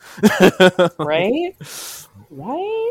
But Just I mean, saying. speaking of not being alone anymore, you know, Pyro and Iceman and Bishop are having this like this friendship thing, and I really love it. Like, I like them being like bros with each other and just having a drink. I think it's really nice. Unfortunately, it gets interrupted by the racists. It's also like a really good way because these three characters, well, Iceman a little less, but they haven't really been featured a lot in Marauders, and we're getting to see like a little bit of more of them, and it seems like that's the direction that it's going in. Like, Cable has been taking a little bit more of a lead on the Battlefront kind of side, and then Kitty is, well, she got promoted and she's kind of helping Emma more with like the administrative stuff. You can get Bishop and Cable mixed up too, because they're both time traveling people. Oh, did I say Cable? Yeah. It's all good. Hey, they're both from different times and they travel a lot, so they're kind of the same. Just Bishop isn't a Summers, thankfully. I know. I'm also even looking at the panel right now. They both have light up eyes. Ugh. Right? But Oh my yeah, gosh! no, Can I pitch a story where Bishop is also like a not a Summers brother, but like a long lost, distant relative to the Summers? like cousin 3 times removed. Oh God, please no. We don't need any more Summers people. We have enough. Like, I disagree. Oh God, But I know. That's fine. That's fine. There's always We too many just- summers. There need to be a We few just winters. officially got a new one. Well, let's not. Did we let's just not like go last week? Oh, I haven't Or read that. this Is week, it- is I mean, it- this Is week. it the X-Men Legends? I haven't read it yet, Yeah, it is. but I heard about it. Yeah, But it moving- is what it is. They get their butt handed to them a little bit when they first get ambushed, but then they take control really fast. Pyro, Iceman, and I Bishop mean, do. it was an ambush. I mean, you know, Yeah. it is what that is. But yeah, I do love that they're like, yeah, we're gonna sit down, have a bros day out. Let's get some drinks and celebrate before we just retrofit this whole damn thing. Yeah, it deals really well, and it's a good like expression or showcase of their powers, especially when we can talk about it now when, you know, Bishop gets shot and he's like, I'm unarmed, don't shoot, but then he's like, hot suckers, because he wants them to shoot him. And that brings up, you know, a controversy that was a little bit online this week with It people wasn't saying, a controversy though. well, controversy because people were saying that they didn't like it. It's not like it's controversy in the sense meaning even if it was blown up proportion or not, still a controversy, even if we agree with it or not. It was absolutely misrepresented. Like, Oh, yeah. I was trying to see it from the quote unquote both sides for a good minute, and then I fully read the comic and like really like thought about it, and I'm like, this was literally his plan, literally his plan. Like, everybody else is using their powers. He has noticed that these idiots use energy weapons because, you know, they don't have, you know, giant boxes of ammo strapped to their body kind of thing. It's like he was in the middle of a firefight, kind of literally, with Pyro being there. But no, like, he was literally in the middle of a firefight. He knew that they were trying to kill him, and he knew that they were going to shoot him whether or not he was returning fire. So, like, it wasn't like they shot him in the back. It wasn't like they said something, you know, horrifyingly racist to the black man first. They were shooting at any mutant, and he used their lack of knowledge about his powers to get a big old power up. Yeah. Because it literally, the very next panel is, ha, suckers. Like, this was his frickin' plan to get shot. Yes. And for the listeners who maybe don't understand what we're talking about, because I mean, not everyone lives on Twitter, not everyone sees everything. With the whole Black Lives Matter movement, a lot of the saying is, you know, hands up, don't shoot, you know, for a lot, because a lot of black men and black people have said that when police officers are coming after them. So Bishop saying I'm unarmed, don't shoot is very, you know, similar to that. And people were taking it in a more, some people, not everybody, very, very few people, I feel like, were taking it more in a negative way, saying, well, this was distasteful and et cetera, et cetera. But I honestly feel like, because Gary Dugan is very, you've seen in the past in books that he's written, but especially in the past Marauders issues, he's very like a spoken for, I feel like, justice and social truth, you know? So I feel like this was even, maybe it wasn't intended, but I think it was a talk on that. Because I mean, he did say, have him say, I'm unarmed, don't shoot, which is very similar. Probably couldn't make him say, you know, hands up or whatever. He didn't want to be blatant about it. Right. But then he makes him, obviously, Bishop can get shot by energy. He turns it around on the bigoted, racist mutant haters, which is also like a bunch of white people. Like, I don't think that's a coincidence. And he takes them all out because of that and makes it so Iceman, him, and Pyro can escape. So he makes the black mutant the most powerful one in that situation. And they are able to escape, you know, the press and all that because of him. So he makes him in charge of that racist situation and kind of turns the tables in that situation where we can't really do that in real life. But he was made it so this black person can, in this comic book, you know, use the hate that's getting onto them or that danger that's getting onto them and turn it around to the oppressor. So that's how I saw it when I read it. And that's how I thought other people were going to see it too, until I got on the internet and I was like, oh, so people did not see what I saw. Yeah, well, and what irritated me about this controversy is it was so contrived. It was there to, I guess, sort of work certain people up, but it it was such a not the way they were presenting it, because they were presenting it as being very, very racist and out of line and wholly distasteful and blah, blah, blah. And I'm looking at it going, it's, I don't know, I guess, yes, I could see where some people might not like the way that it was presented. But at the same point in time, by screaming and shouting and yelling about something that is really not that controversial and making it out to be super controversial and racist to say that, you've taken away a lot of legitimacy from black voices, because now people who are actually racist are going to look at it and go, oh, see, you just find anything to be upset about, and here we have the proof, because you know this non-controversy thing, and you're just calling everything racist. It's like you've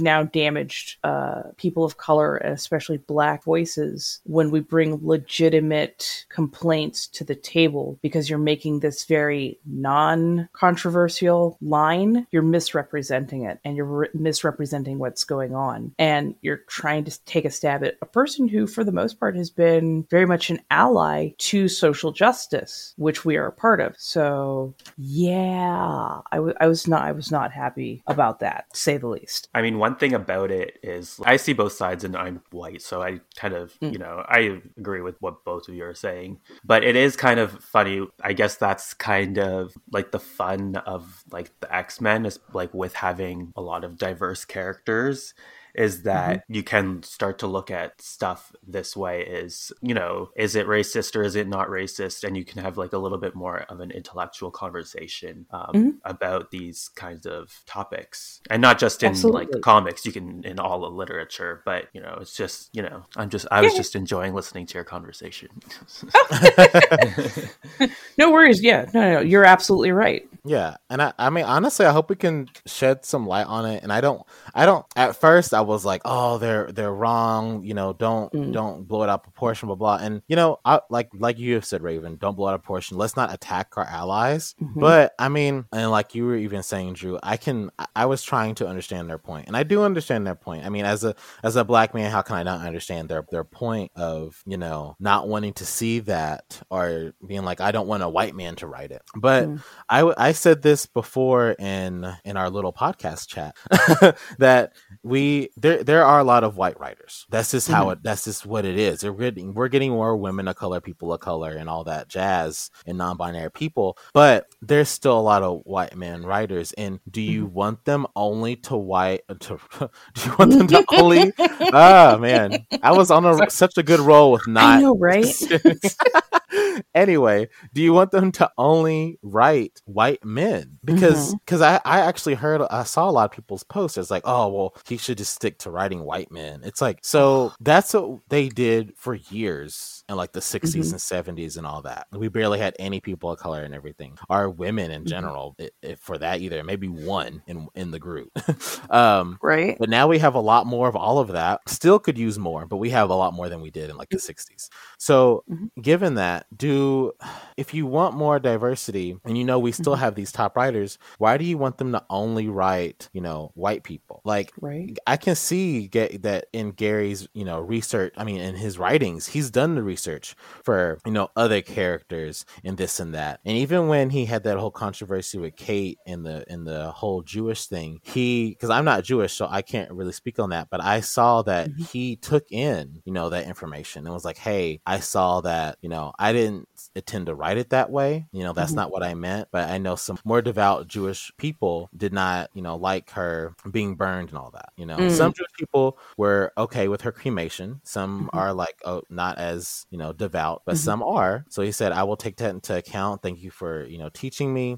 And I'm glad that we get that with them, and if he wasn't writing those characters, or if he wasn't choosing to, write Bishop and Kate and Emma and Callisto and all of them, we wouldn't get these scenes. We've gotten so many good scenes with Bishop, especially the last issue with the King in Black tie-in. That was a really good issue with him. And we've gotten amazing scenes with Emma and Callisto, and with Storm, with that Callisto and Storm issue before when they were fighting. So if we only had Gary Dugan write the white men, the Iceman, Pyro, and all that, we wouldn't get those scenes. So, and then we probably wouldn't even get those characters at all, because what other books are they even in? And that's the whole thing, is if he did not do stuff with the Jewish characters, if he did not do stuff with the Black characters, or with the characters who have disabilities and whatnot, you would actually be cutting down the diversity. You'd be cutting out a lot of the not only just differently abled people, but also people of color from the books, and you'd have a very whitewashed book. And I mean, he's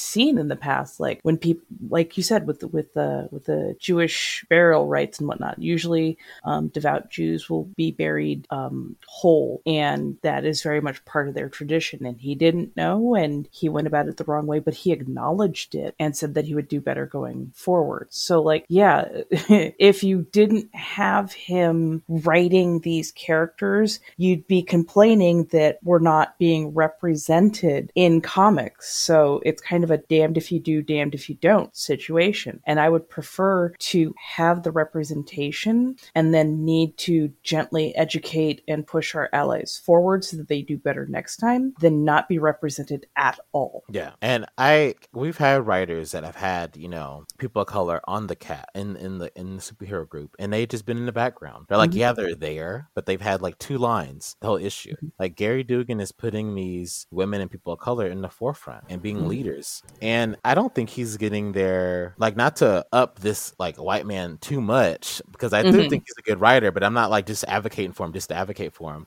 because I actually like his writing, but I don't think he's getting, their spirit wrong either. Like, people were saying that Bishop wouldn't say, I'm unarmed, don't shoot. I've read a lot of Bishop content, the old and the new, and he is very like playful in that kind of aspect and sarcastic. And he will he's let himself get shot a lot of times just to play possum and then take over this situation, because that's literally his power. So absolutely. Like, how that's how Bishop is. That's literally how he's been. That's his character. That's his characteristics as well. So I, not to like stay on this soapbox, because we've done it for a while, but it is an important conversation. I will finish by saying I see people's point of view, but let's try to, dig a little deeper and not be so reactionary, and also not attack our allies with such velocity, with such aggression. aggression, because when you attack our allies with such aggression, they don't talk to us anymore, and they leave, you know, the social aspect you have with the fans. Like, look what happened with Hickman. So Hickman literally left Twitter because he actually started, you know, talking about and trying to advocate for the Black Lives Matter movement, and then people said he wasn't doing it right, or that he did it too late, and this and that and that. And I'm like, y'all, that is not he is not even that big of a celebrity, and it's not his only job to do that. He's already putting more people of color and all that in his writings. He's doing that with his writings, and we don't know what he's donating to. Right. Okay. And he was barely on Twitter as it was. He was just posting about movies and then X-Men. That's about it. Yeah. So again, and you're right. And yeah, by doing so, that gives cannon fodder to actually shitty people, because now they have examples of, see, this is what you do when you try and help them, quote unquote. So yeah. Be constructive. Let's educate instead of attack, and let's also think about it before we type. Let's help our allies become better allies and work with us instead of, you know, be annoyed and not want to work with us anymore because we attacked them for something that they're actually trying to help us on. Rod, you just made me realize that the perfect mutant name for Bishop, because we've been calling him by his last name this whole time, is Possum. Yes, I would personally be okay with that. But again, I don't think a lot of people would be okay with that. Yeah. No, I just thought that was a I'm one really of those fun people. way. I just thought that was a really fun way to explain Bishop, because you're right. Like, that's so in character for him. He really will take the heat in a situation, you know, like draw attention so that he can absorb the energy and throw it back. Like that. I mean, that is just like you're saying. That's how his power works. So it just made me laugh. So I had to say it. I don't want to call Bishop Possum. I like calling him just fine. I definitely get the joke. And more honestly, more to that point, Bishop does need a code name. Yeah. Because what is his code name? It's just Bishop. Yeah. So, but also same thing could be said technically for Kate. I mean, she's the Red Queen now, I guess. But I mean, still. or even Jean. Our Jean, Marvel girl. Oh God. Yeah. So It's not. she's Marvel woman. So Exactly. But yeah, I mean, I almost feel like you could make kind of a similar argument for Emma, because, you know, calling her the White Queen really was more of a title holdover from Hellfire, you know, and it didn't, especially like when she at one point when she ascended to being the you know, Black King, was like, you know, it just gets a little muddy. You know, we're talking about titles versus like your mutant name or superhero name. But anyway, I digress. Yeah.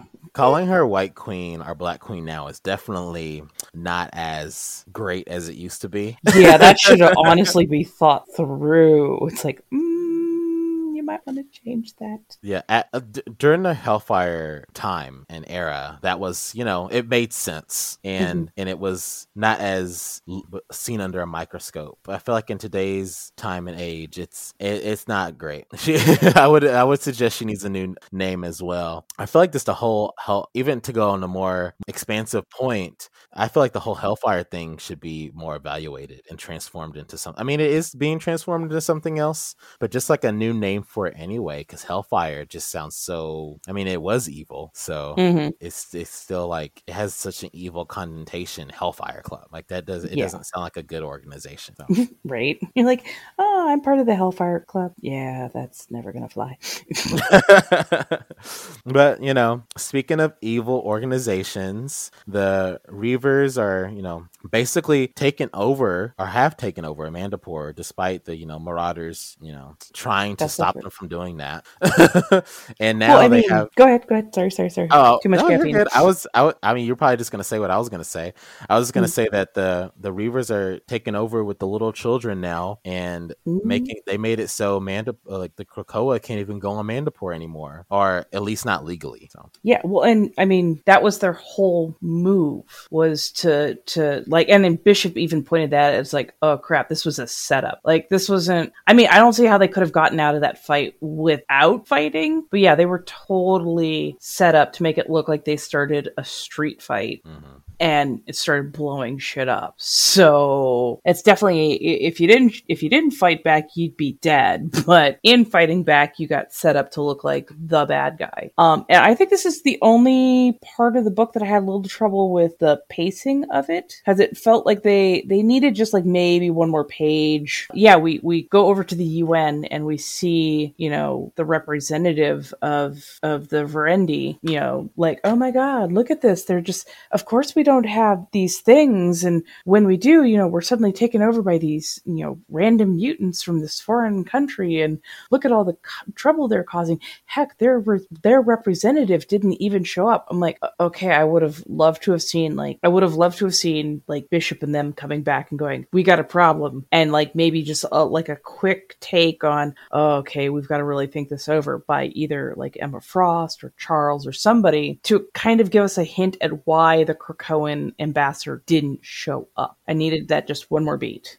I absolutely agree, David. I love the information pages that we get in this whole, Docs, Pox, Hawks, Rocks era. I think I added another Hawks in there, but oh well. I love the information pages. Like the one of my favorite things that Hickman has quote unquote invented, I guess. I don't know if it was around before him, not to this extent. But I feel like Watchmen. You know what? It kind of was in Watchmen. You're right. I think he kind of just expanded on that, but you're right. It was in Watchmen. But I feel like we could have transformed this one data page, or at least made it into two, into actual, comic book pages where we saw Bishop go to Beast.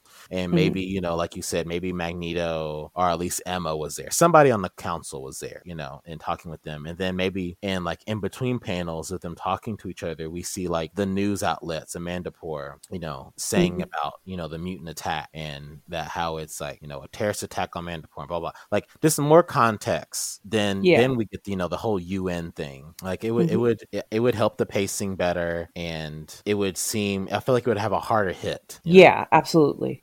For the first time in my recent memory, I actually disagree with both of you. I feel like we always agree on everything. How dare you? I know, and this is where the podcast has its schism. We're I gonna quit. choose sides afterwards.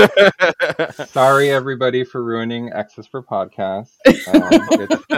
This is that defining moment. No, I actually felt like leaving us with that question, that really like not getting that extra bit of what are the Krakoans thinking, what's going to happen, right? Besides the data page with Bishop. I think that shows the power play that Verendi is really trying to use. They obviously planned it so that there wasn't Krakoan representation. They manipulated the situation so that the media was there to catch the fight. Like they're really good at planning. I mean, for most of the series, like they've not done very well. They haven't been super successful. But to a degree, they are, and they're finally showing fruition of those plans. And so for me to see it like that, those last two pages where it's like the UN and Verendi, and we're missing the Krakoan element, like I think it's actually really brilliant, because if somebody was there, obviously, like they would have an argument for what happened, for those events. And instead, we have a brilliant supervillain move where they have manipulated the situation and they're completely controlling the narrative. And I'm sure it will be addressed next issue, if not later, at some point. But I liked it as an ending for this, because I felt like it's a good cliffhanger in a sense.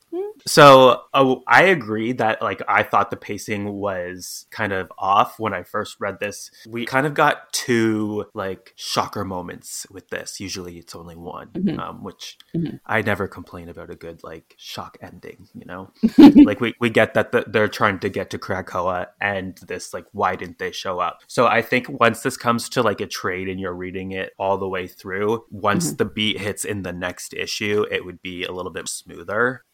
But for reading it in like a issue form, it's kind of like you can take it in a good way, or you can take it that in a bad way. It depends on how you look at it.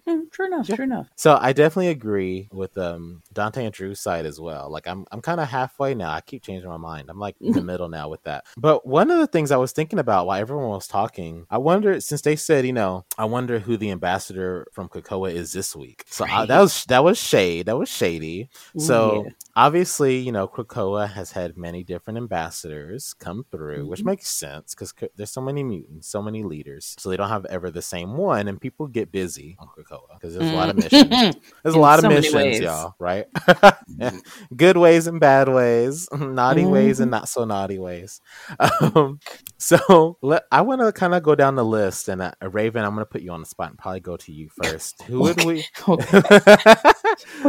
Who would you want to see as, or who do you think would be the best person to be probably as the main representative of Krakoa on the United Nations? Oh, see, that's difficult because like Emma definitely needs to kind of remain on Krakoa to be on the council and to, run the shipping and whatnot. And Kate is definitely like the captain of the ship. So that needs to happen. I would never send Sinister because that's a horrible idea. So I'm kind of trying to think of who would be like really good and diplomatic and could honestly use like way more FaceTime. I have my answer. Oh, if I can just jump in while you're please by all means get me out of this. I can see easily one of two people, but my first initial reaction was Storm. We have someone who is eloquent, has presence, can be very passionate, can be firm when needed. I can't think of anybody who would be more perfect to represent Krakoa than Storm.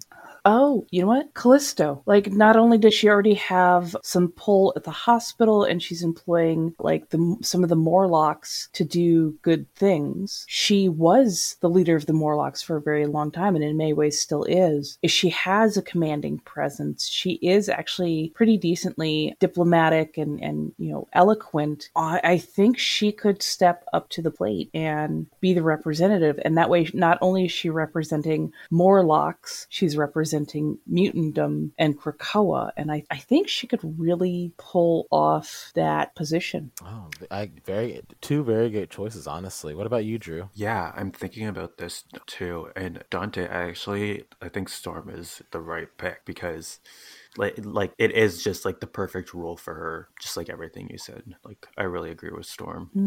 Nice. I'm a little biased, obviously, because I mean everyone loves Storm, but I love Storm a lot. So I might be a little biased when I say I agree with Dante.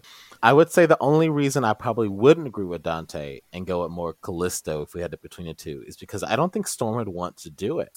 I think she would feel obligated to do it and would probably maybe has done it for one of the weeks because they said, they had, rollover weeks for many members there.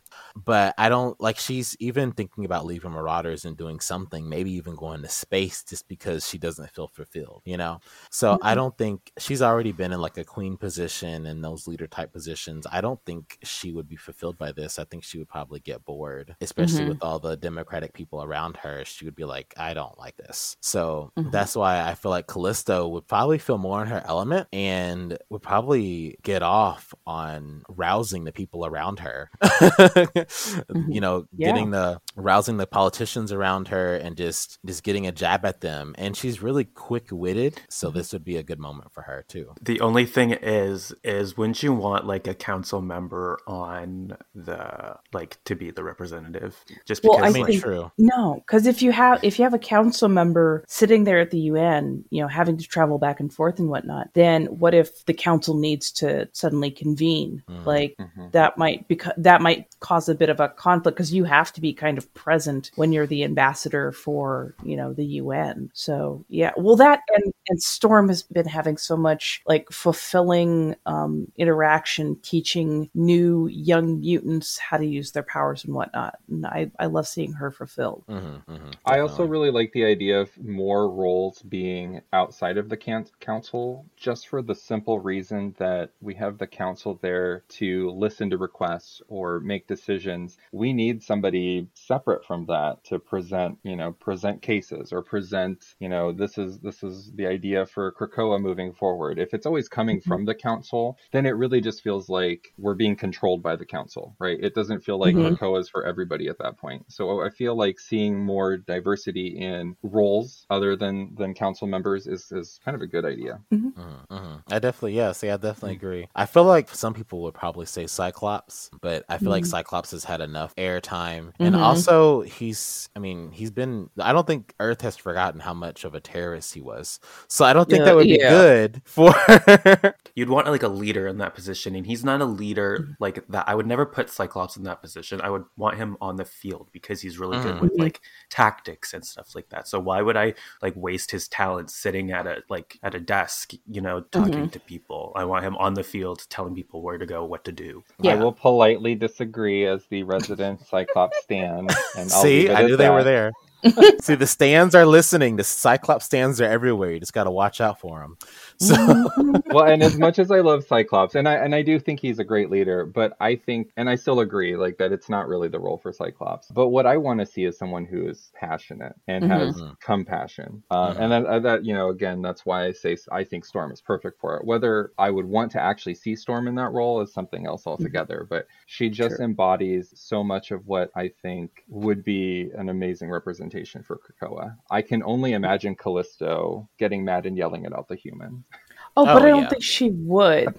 I honestly don't think she would, because, I also went with Callisto because Storm loves her and trusts her as an equal. So I don't think Storm would invest that much emotion and time and effort and like deep-seated love and care to a person that she couldn't trust to like be able to like hold themselves, in accord when, basically a child is mouthing off, "Oh, you're a politician. That's cute.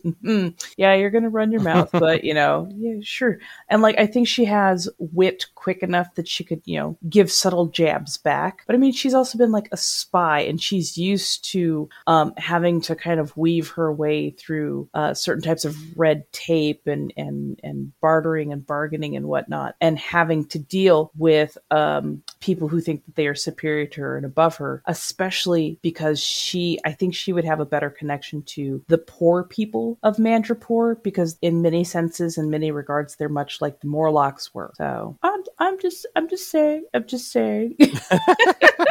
I would say you all make great points. I definitely agree with all of it. I personally want Storm to rule everything because I think she's perfect. Yeah, I know, right? Even in her negatives, I think she's perfect. So I would love to hear maybe what our listeners think on the subject matter. Who do you think would be a great representative of Krakoa on the UN? Oh, yes. Listeners who are still listening at this point, this is like, you better be listening. You better want to listen to us, first of all. But if you have a different choice other than Storm or Callisto or Cyclops, I guess, please reply to the post that this is on and tell us what your pick would be. Put pictures on that post as well. We need replies with pictures. Pictures always make everything better. Right. So let's get our final thoughts on this issue. Raven, what are your final thoughts on Marauders 18? I think overall it was well done, and I know that it's probably a really good setup for more to come, because Emma Frost would not just do everything she's done without thinking it like 20 steps ahead. So I can't wait to see how they are going to kind of either circumvent, dodge around, or come back from this media blitz that they got hit by. So it's going to be interesting, and I can't wait. Nice. What about you, Dante? Overall, really great issue. The art is stellar. Like, it's just so visually appealing. Really pulls me in. I will say, for once, I'm really starting to kind of feel issues with pacing, or maybe pacing isn't even the right word. Maybe the storytelling, I'm noticing more and more is focusing very heavily on certain characters, and we don't get kind of a nice general mix as much as I would really like. And I think that's actually maybe kind of true for Marauders as a whole series. So it sometimes just feels a little imbalanced for me, and I can't help but start to notice it more and more. But I really did enjoy the story. I loved that we started in a place where like mutants were on top, looking amazing, doing great things, and by the end the villains have flipped the script on Krakoa and like taking over Madripoor. I always like to call the Verendi the Hellfire Kids, because that's how I always kind of think of them. But I That is love the true. use of those characters because they, I think they were introduced in Wolverine and the X-Men, and it was so fun to have kids versus kids, right? It was because it was a student book. But I love their use in this title because it's really kids versus adults, and you kind of want to write them off in a lot of ways. And really, they haven't been super successful for most of the series, but they are these powerful, rich, entitled kids who are using their money and power to do what they want. And it's it's such a fascinating dichotomy between what we're getting from Krakoa and for Verendi. So I'm excited to see where it goes, as always. I'm a pretty big fan. Yeah, for me, Okay. I liked this issue. I like Marauders overall, but it's kind of middle of the road for me. I'm not really like obsessed with it, but I don't hate, like, I'm not canceling it either. It's definitely not in my top 3, maybe not even in my top 5, but it's maybe number 6. Yeah, that's a good point. I honestly, that brings me to how I'm feeling. I really enjoy Marauders. It was my top 3 when it first started. And this is no negative really to the story. I think it's just how the story's playing out, just because of how everywhere the other characters have to be. But like, I think it was Dante that said it, that the characters don't get as much focus, like maybe like in Sword or X Factor or even the main X-Men title. They don't really have a core group, but we still get to see so many different character moments in it, and we get to see character moments in Marauders. But I would like to have like a mixture of seeing all the characters a little bit more, but I feel like that's just how maybe Gary Dugan writes, because I see the same kind of style in Savage Avengers, and it's just the Savage Avengers is also kind of like the same kind of dynamic where the team is kind of everywhere. They're not really together that much, and Marauders is not really together that much either, except when they're basically on the boat, and that's about it. So I kind of get the style of the story in that kind of way, but I feel like it would be in my top 3 again if we had more of a balance of characters in every issue, or at least every other issue. Yeah, I can agree with that. But I did like this issue, and I feel like it hit a lot of great points with helping the downtrodden, because they have money to actually help people, so they are helping the humans even though they don't have to. They're using mutant powers for good and show that even people that have a past can still be good, and we're having social messages, even if they were implemented on purpose or not, they're still there.